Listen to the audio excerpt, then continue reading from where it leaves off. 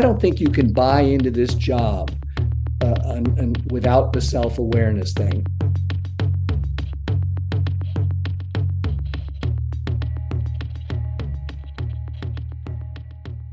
Welcome to another edition of the Columbia University Sports Podcast, The Cusp Show, where we talk about the business of sports, media, disruption, careers, entertainment, all different kinds of things. I'm Joe Favorito, along with my co-host Tom Richardson, at the beginning of November 2023, Tom. Which means it's marathon weekend. It is marathon weekend. The weather is looking fabulous, like 60 and sunny. And I just wrote a note to my students, and I said, for those of you who are new to New York, which many of them are, I said, you got to go try to check it out in person. It's really one of the great events of the year in New York, and I'd say in the sports world as well. And then, Joe, something I forgot to mention to you last week, but as an NBA fan, I'm excited to check out this in-season tournament that starts tonight. I have no idea what this is. Okay. Would you like me to explain it to you? No. I want to be surprised. All I know is that there's 32 different courts and new uniforms, which is really and they're changing the design on the court. But an interesting detail that I just kind of processed when I was hearing about it this morning, or reminding myself of it this morning, because I will watch, is that the games actually count towards the 82 game schedule. Correct. But it's like this little subset of games they're trying to replicate, of course, what's happening in European soccer. And I think it's a good idea, but they're really working on the branding side of it to make it stand out, because some of the media experts are speculating this could be a carve-out package in the next deal. Oh, for sure. Sure. There's no doubt. Anyway, I think there's a lot riding on this particular series of games over the next few weeks. So it all kicks off tonight. So big sports weekend, although we will not have a game 6 or 7 in the World Series. And there's our segue. I don't know if we had. There's our segue. We never had games 1 to 5, but that's okay. So, right. Which is a good pivot, because we're going to talk a little bit about baseball, but a little bit about really more about careers. And I'll throw a little bit of empathy in there and kind of staying in your lane today. And it's unusual. Tom, you and I watched the same thing on our own and came up with a unique idea, which I immediately reached out to my good friend Josh Rawitsch at the Baseball Hall of Fame. And I said, I just watched something unbelievably inspiring on CBS Sunday Morning. Do you know this guy? And within 3 hours, the author of the book, and the book is The Tao of the Backup Catcher, the author, Tim Brown, actually got back to me. I was on Sunday, and here we are on the Friday. And we're going to talk about the essence of the book that he co-authored with a veteran backup catcher, but has so many different lessons for life. And one other thing I wanted to point out is it was on CBS Sunday Morning, as I mentioned before, and the host is Jane Pauley. And Tom, you and I both know Jane's son, Tom Trudeau, who we worked with at Bloomberg Sports. Right. So, and did he stay in the sports business, Joe? Is he still involved? Tom was in the media business for quite a while. I don't know where he is now. And actually, I texted our friend Bill Squadron to find out whatever happened to Tom Trudeau, because every time I see Jane Pauley, I think about her son. Yes, as do I. And by the way, we watched it separately, of course, but the thing that struck me was that it made me think immediately of one of my favorite music documentaries, 20 Feet from Stardom. All about the famous backup singers of rock and roll history and soul and Motown history and stuff like that. It's a wonderful movie for anybody who likes music, for anybody who likes great human interest stories. And lo and behold, when I saw Tim, our guest, starting to comment in this segment, I was so struck by this idea extending beyond music, obviously. Although that the segment did feature the saxophonist from Billy Joel. So we'll get into all this. But Tim, welcome to the show. Really appreciate it. Thank you, guys. Thank you. Thanks for having me. You know, it's funny. I do reference in the book the notion of 40 points from stardom, because if you hit 205, you're a backup catcher. If you hit 245, you're an all-star catcher. Yikes. Wow. That's a good way to frame it. Really good. I guess why don't we start with you have a very successful career in sports journalism, both as a sports writer and as an author, New York Times bestselling author, with books about Jim Abbott, Imperfect, the book with Rick, is it Ankiel? Rick Ankiel, yep. Ankiel, yeah. And now this new book, The Tao of the Backup Catcher, which, by the way, is a great name for a book. Why don't you talk about the impetus to write this particular book at this moment in time? Thanks, Tom. I think that so I met Erik Kratz about 5 years ago, and through my career, I always loved the story in the corner of the locker room, in the corner of the clubhouse. I just found them more relatable. That these typically it was guys who struggled with the game and with the life around the game because it's a hard game. And guys like Mike Trout and Aaron Judge and things like that, I can't relate to that sort of ability. I'm not that good at anything in my life, but I understand the struggle to be good at something that you so desperately want to be adequate at. And so those guys had always appealed to me. And oftentimes when I was trying to learn, particularly the major league game, I would end up at the knee of the backup catcher who was approachable and humble and honest and self-deprecating and saw the world a little bit. He'd been around. Typically, he was a bit of an older guy.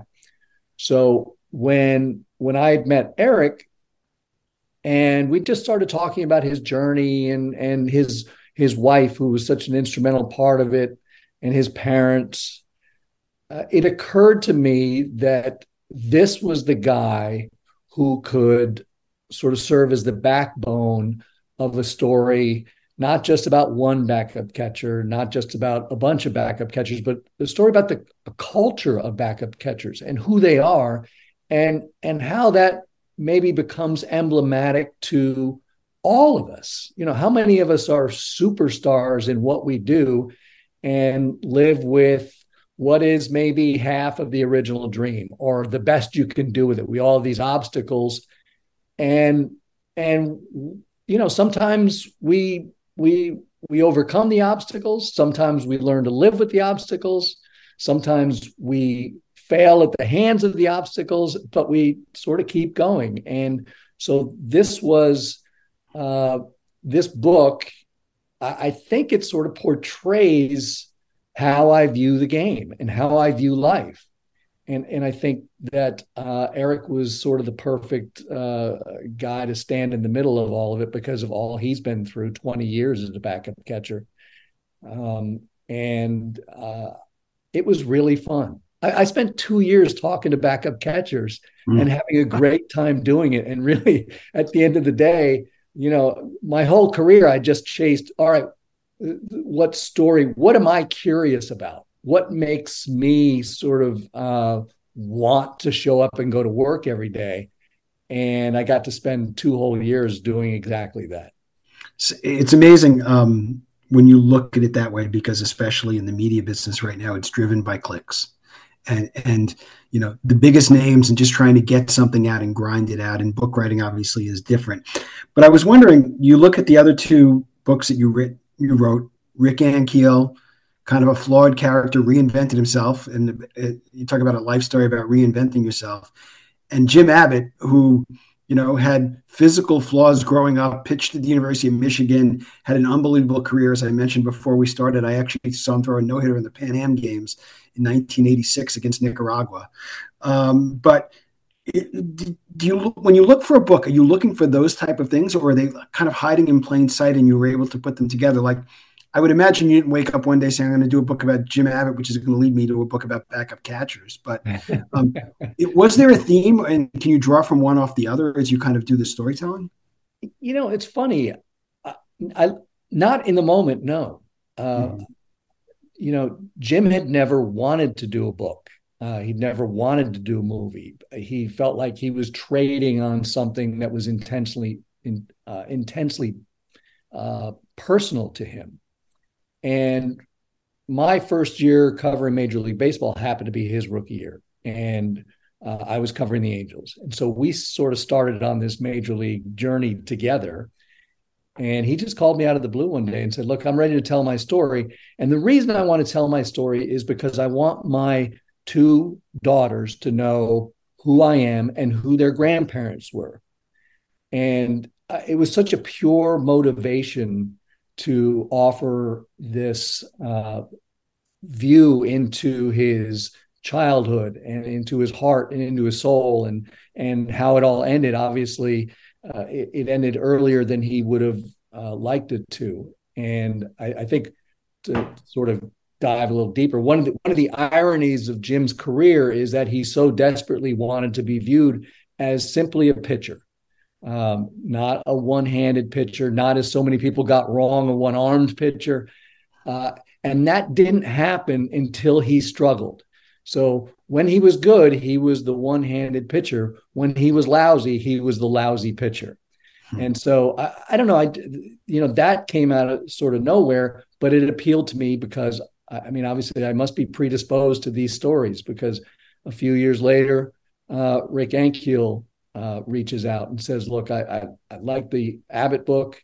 I want to tell my story after all these years, after ducking this story for so long. And then, of course, the Catcher book. So I think, while I go back to the obstacles, maybe they're not all obvious. Maybe you're not born without a hand, or maybe you're throwing, pitches all over the ballpark. But it speaks again to these obstacles, these issues that we all sort of live with every day. So no, I didn't intend it to be a theme, but I do think that it must appeal to me, because I hold on to them. I grab onto them. I get very passionate about these things. Hey, Tim, there's a line let's delve into the new book a little bit. There was a line in the description of the book that really stuck out to me, Joe. I don't know if you saw this when you were reading the background. This is the line: backup catchers are sports' biggest big brothers, psychologists, priests, witch doctors, player coaches, father figures, and drinking buddies, all wrapped in a suit of today's polycarbonate armor and yesterday's dirt. That alone is a good line. So can you use that as a springboard to talk about kind of the psychology? I mean, you alluded to it in the beginning, but let's get into that and what it means to kind of find the lane and find a value in a group that otherwise maybe you weren't thinking about. Yeah, I think what I learned is that a large percentage of these guys, had this big dream when they were in high school or college or drafted or early in the minor leagues. And one morning they would wake up in Schenectady or Sacramento or Asheville or something and realize, oh boy, I'm not going to be the next Pudge Rodriguez, Mike Piazza, Johnny Bench, whomever. It's not going to happen for me. Typically it's because you can't put the bat on the ball like other guys can. And what that line, I think, speaks to for me is what you do in that moment. What's your decision now? Who are you going to be? What virtues, what values are you going to bring to yourself, your career, and also to your team to make yourself productive in other ways, in the 21 hours around the game? And maybe that's being a big brother or a father figure or a drinking buddy or a therapist or whatever it is that you have to do beyond the physical, beyond the box score, right? You're not going to be in the box score again today. But what did you do to help this guy? What did you do? Because there's a lot of guys around you who still have their whole dreams intact so far. And then beyond that, what are you doing to win this game today? And I think that what it speaks to is what we develop within ourselves to be valuable.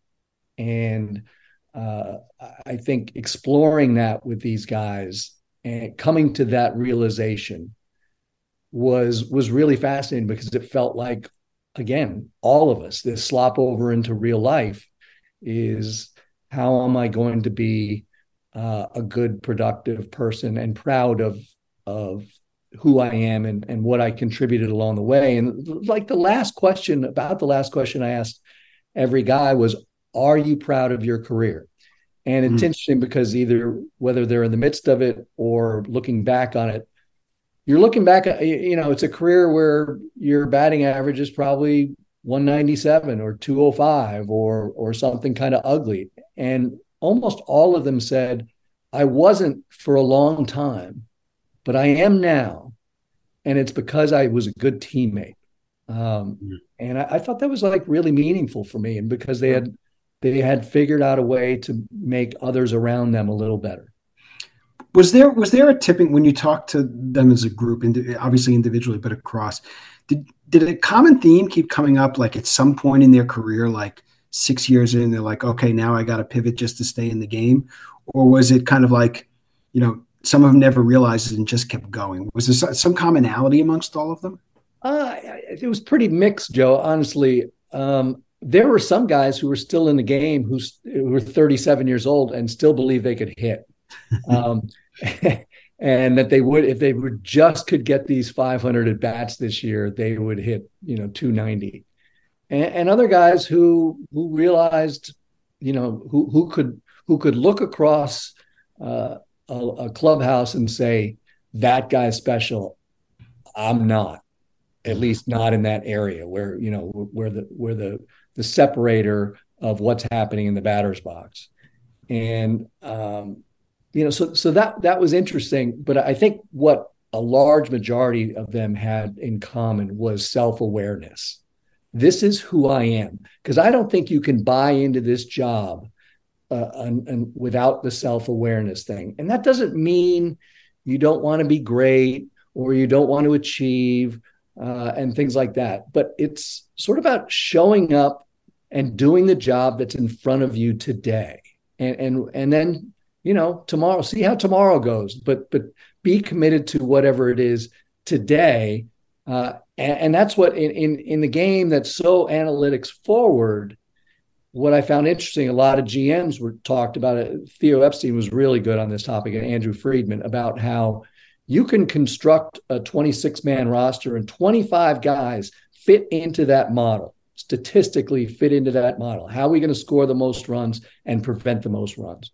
One guy stands outside of that model, and that's your backup catcher, the guy you don't have to worry about, the guy who's grinding, the guy who shows up, the guy who's a good person, the guy the manager never has to worry about, never has to explain why he's not playing that day, and shows up every single day knowing he's not going to play, but prepared to play.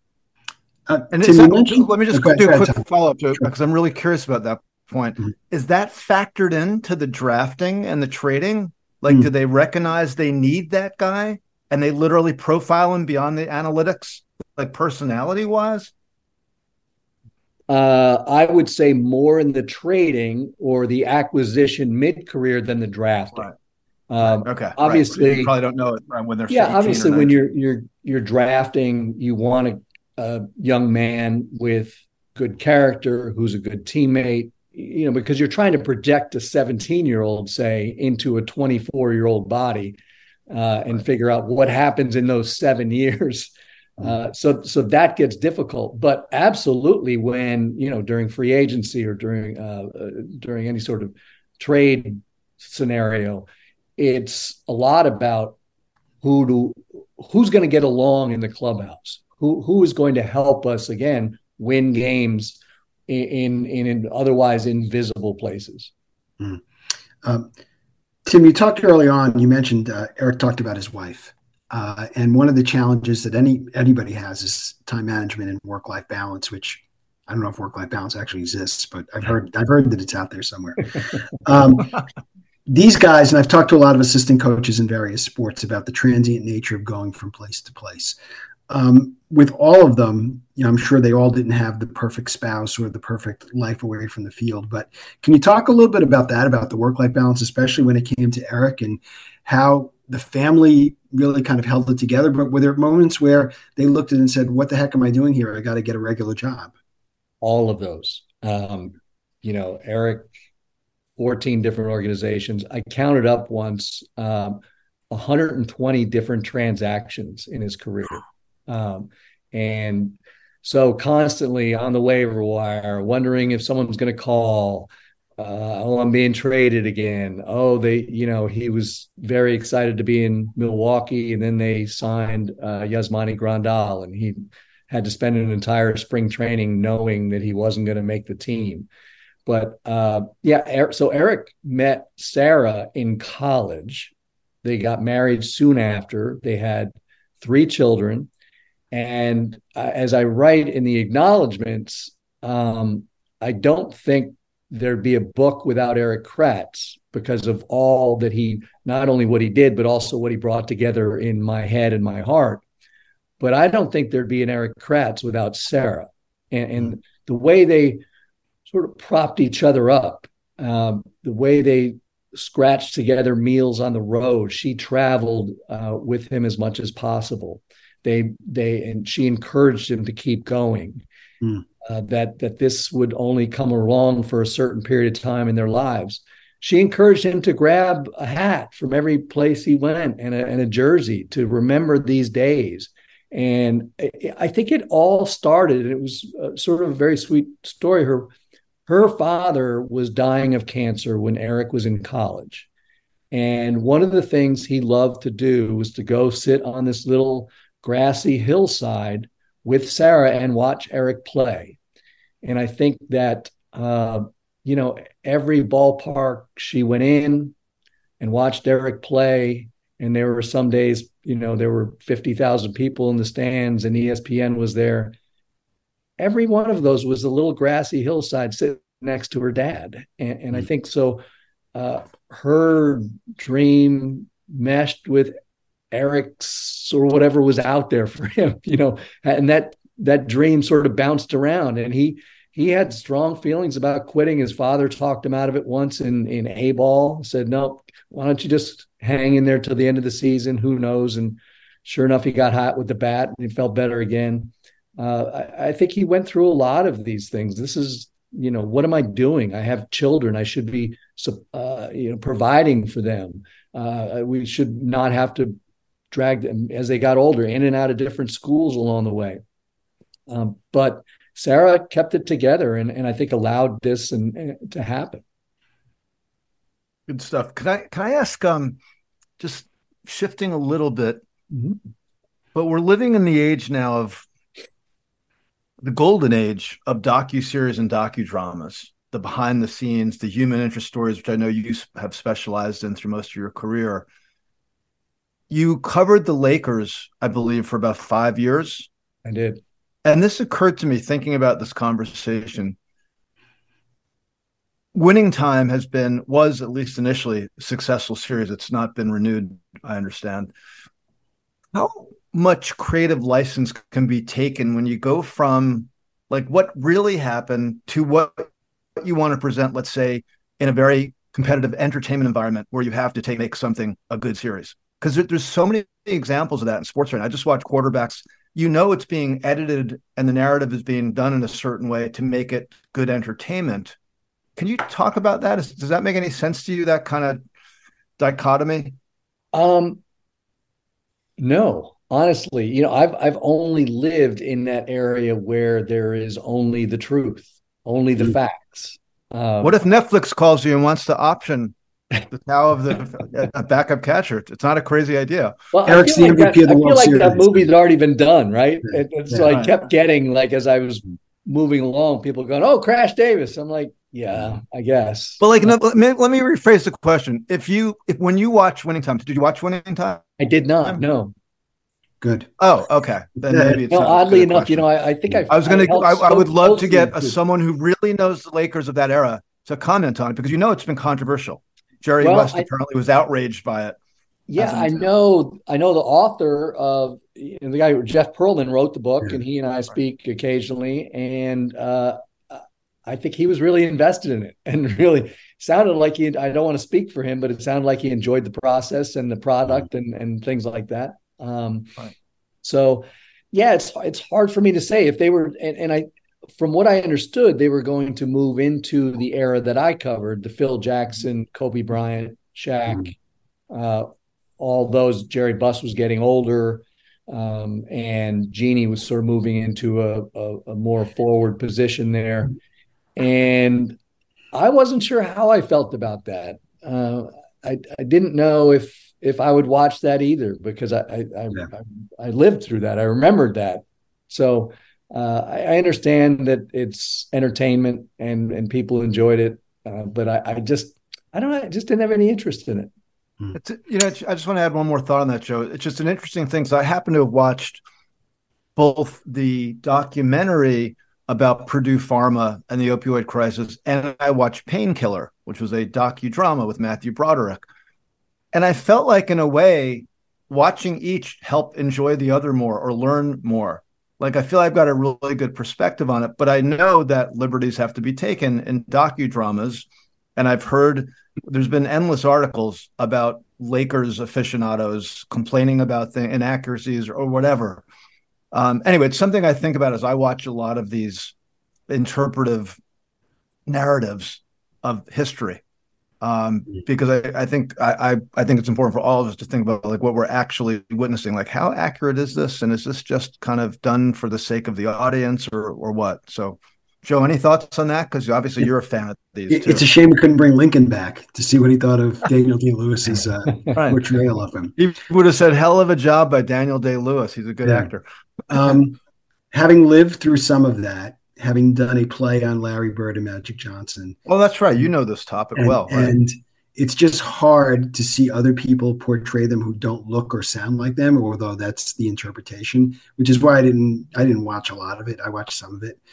And friends I know who still around the Lakers, even people like Gary Vitti, looked at it, who was a legendary trainer for the Lakers, looked at it and thought it was fun and it was okay. But obviously, Jerry West, I know for a fact, talking to some friends at the Clippers, just couldn't get over how bad it was and how misrepresented he was. But but that's entertainment, as you said, Tom. Right. So that would explain the lawsuit as well. Yeah, exactly. I'll give you the analogy. I'll watch a baseball movie, and if the character Eastbound and Down, remember that show? Mm-hmm. Yeah, I do. Kenny Powers and all that stuff. Mm-hmm. Every time they showed him throw a ball, it looks like it's the first time he'd ever tried it. Yeah, and it basically ruined the show for me. Yeah. I'm that guy. Like if in Bull Durham, for example, Kevin Costner couldn't throw a ball well, I'd be like, you know what, this isn't any fun for me anymore. I'd no longer believe that this is accurate. So right. It's like Ray Liotta being shoeless Joe Jackson, only throwing with the wrong arm, stuff right. like that. But anyway. Right. Well, do you know that in the Robert Redford, The Natural, in the book, so you see the movie a bunch of times. I read the book, and early in the book, they have the character pulling a ball down the left field line. And I had to stop and put the book down because all I knew of that character was being a left-handed hitter. Yeah. So I didn't even realize that was not accurate. So, and by the way, we don't even have to touch on Moneyball because our students, I ask, like, how many people saw the movie, and half a dozen hands go up. And then you ask how many people read the book, and nobody's hands go up. And they're like, does anybody know that Tim Hudson won 20 games for the Oakland A's? I'm like, I had no idea. It was just like, Right. So anyway. So I have a question as we kind of, not to wrap things up, but I want to kind of pivot to the real life examples, because I don't think this is a baseball book. This is a life lessons book. And have you heard from people already, even though it's still fairly early when the book came out, from people in the business sector or other areas, maybe even clergy who've looked at this and said, man, this is great. Can you come and talk to our people about this? Or I can relate to this even more so. You don't have to go into specific details, but has that already happened? Because it's certainly going to continue to happen. Yeah. Well, the book came out in mid-July. Right. And I've had really interesting emails and conversations with people. I remember early on, an early concept of the book. My wife read it, a manuscript. And I said, well, what'd you think? And she goes, I think I'm a backup catcher.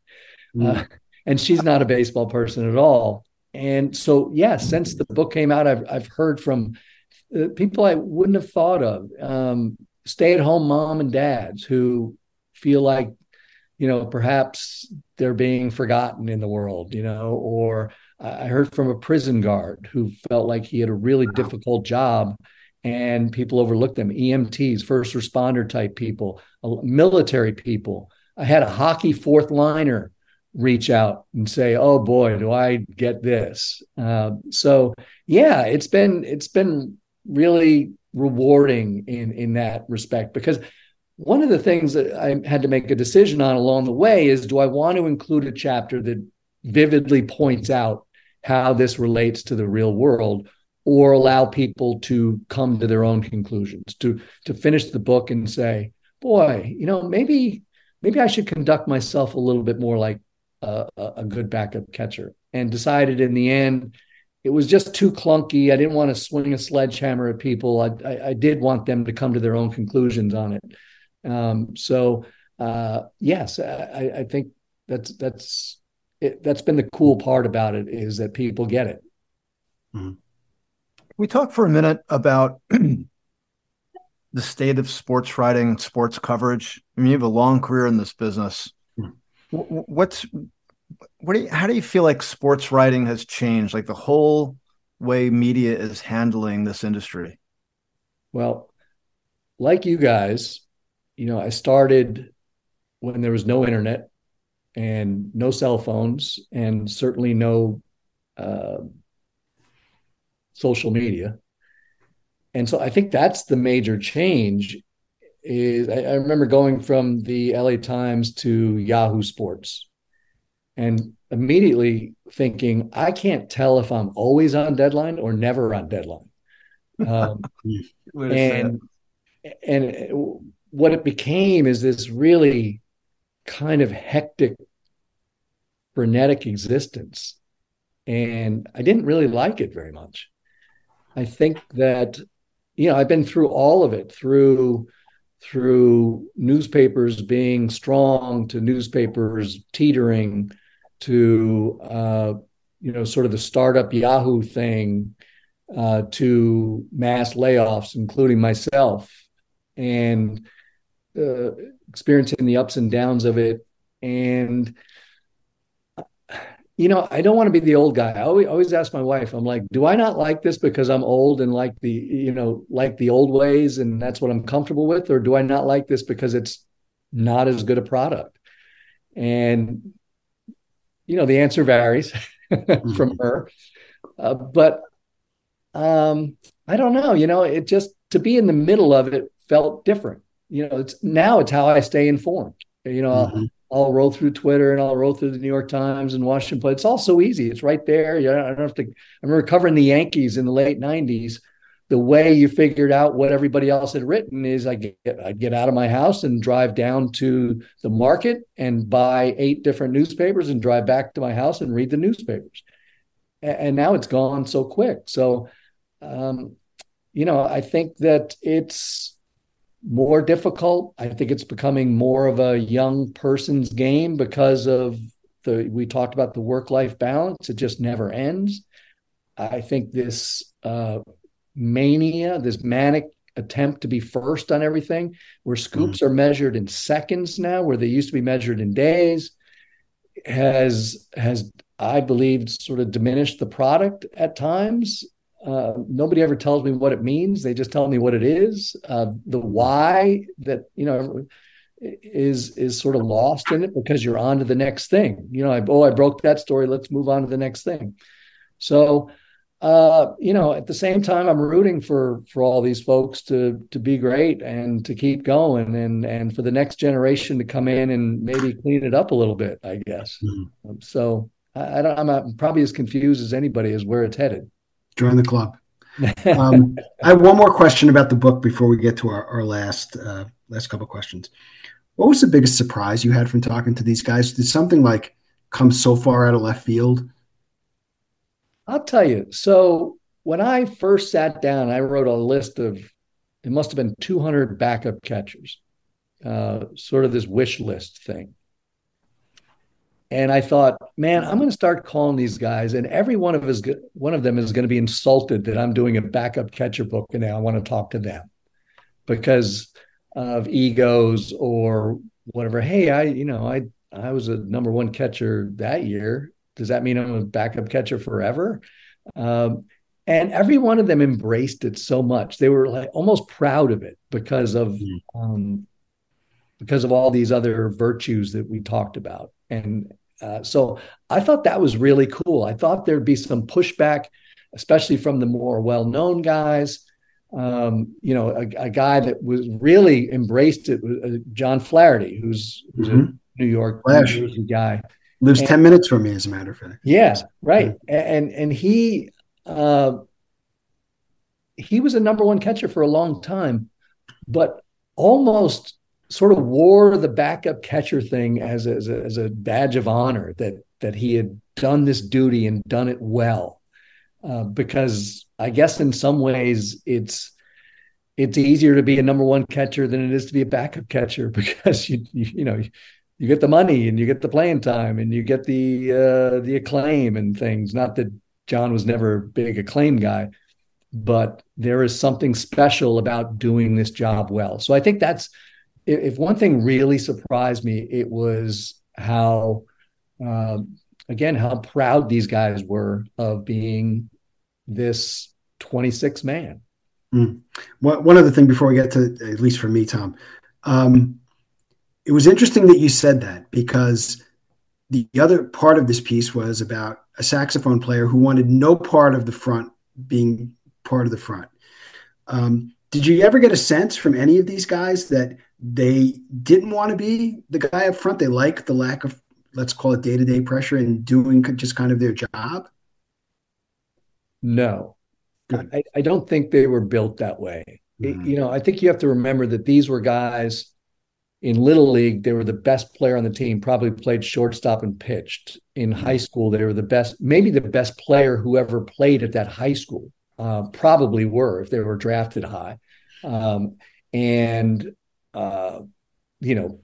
the quarterback as well, and the point guard on the basketball team. They were stars. And I think that they intended to be stars all along and had already gotten comfortable with that and assumed that was the logical next step, right? And even for periods of time in the minor leagues, they were the guy.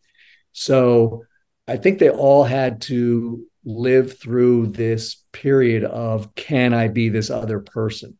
And I thought was some of the interesting conversations I had was this type of player, this type of teammate, born or bred, nature or nurture.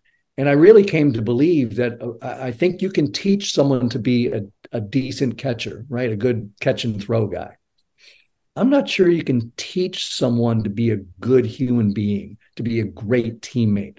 I think that's your parents. And so many of these guys, their parents were blue collar. His dad worked at the prison. Erik Kratz's dad was a butcher.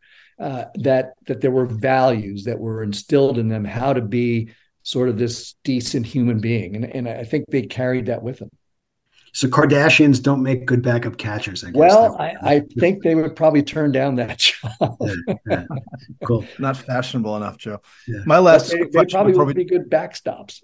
Yeah. Before we do the final segment, Tim, actually taking a note from something you just said. What does a modern book tour look like? How do you actually promote a book circa 2023? I'm really fascinated by that question. So it was about, for a solid look, the book industry is like a lot of other industries right now, right? They're trying to figure out how to make their money. So what I basically did was I sat at this desk in this room and did every radio show in the country and did every podcast and did every TV show that called. I did it all, and did not leave this house. Eric, who was great, actually went to Citizens Bank Park and signed some books there, and went to Lehigh Valley, where he played multiple times and signed some books there. But generally speaking, it was just this, that I'm sure famous authors and all go on these fancy signing tours and everything, but that was not it. I'll be honest with you.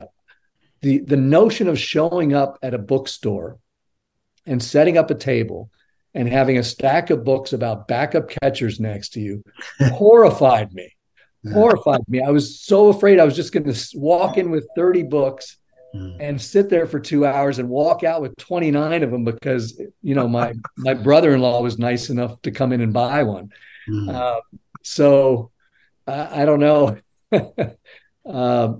I was semi-happy that they didn't ask me to go do that stuff, but there wasn't, it just wasn't part of it anymore. Yeah. Boy, a lot easier than it used to be, huh? Yeah, cool. Maybe. Our last two questions. How do you stay, and you touched a little bit on this, but how do you kind of stay up to date on everything that's going around, even today, regardless of whether you're doing research for a book? And then the last question, which we've touched on a lot of this, but any other pearls of wisdom you would give for the job changers, the career changers, the young people coming into any industry, especially given all you've learned from these guys, not just in this book, but in the other two as well. What was the first question again, Joe? How do you stay up to date with everything?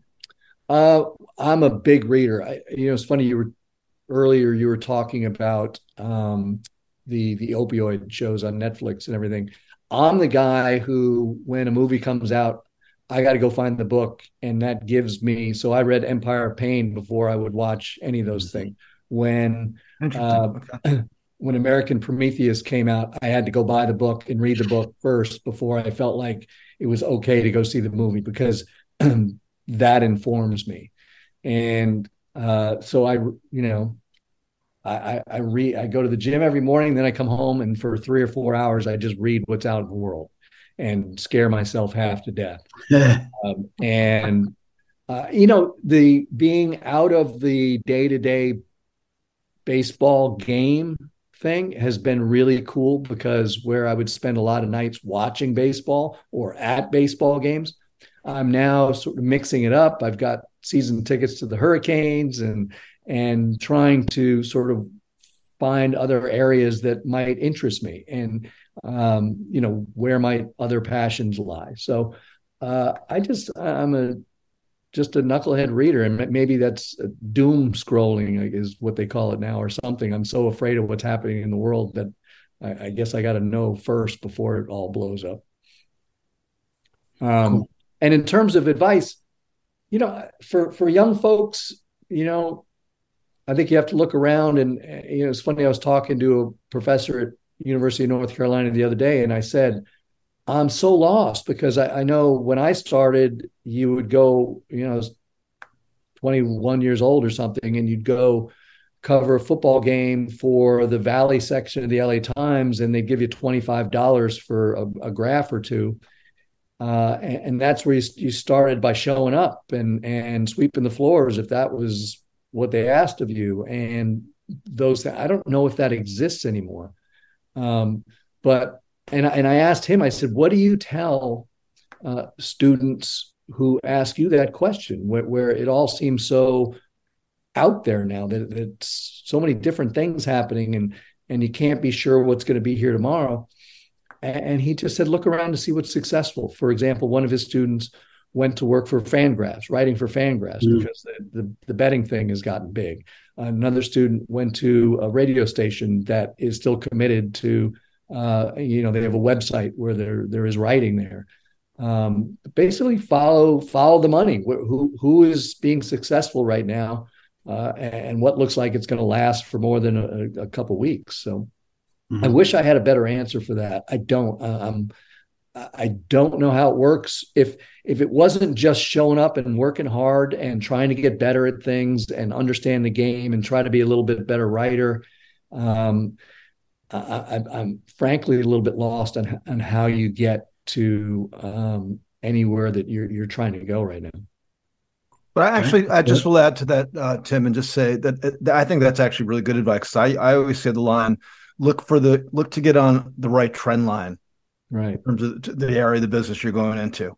So if there's a great job, but it's a business that is on the decline, it may be a great job for a year or 6 months, but you may not have the job in a year. But on the other hand, if you're on the right trend line and you can get in, particularly if it's a new phase, a good example right now in the business world as it relates to media and every other business is artificial intelligence.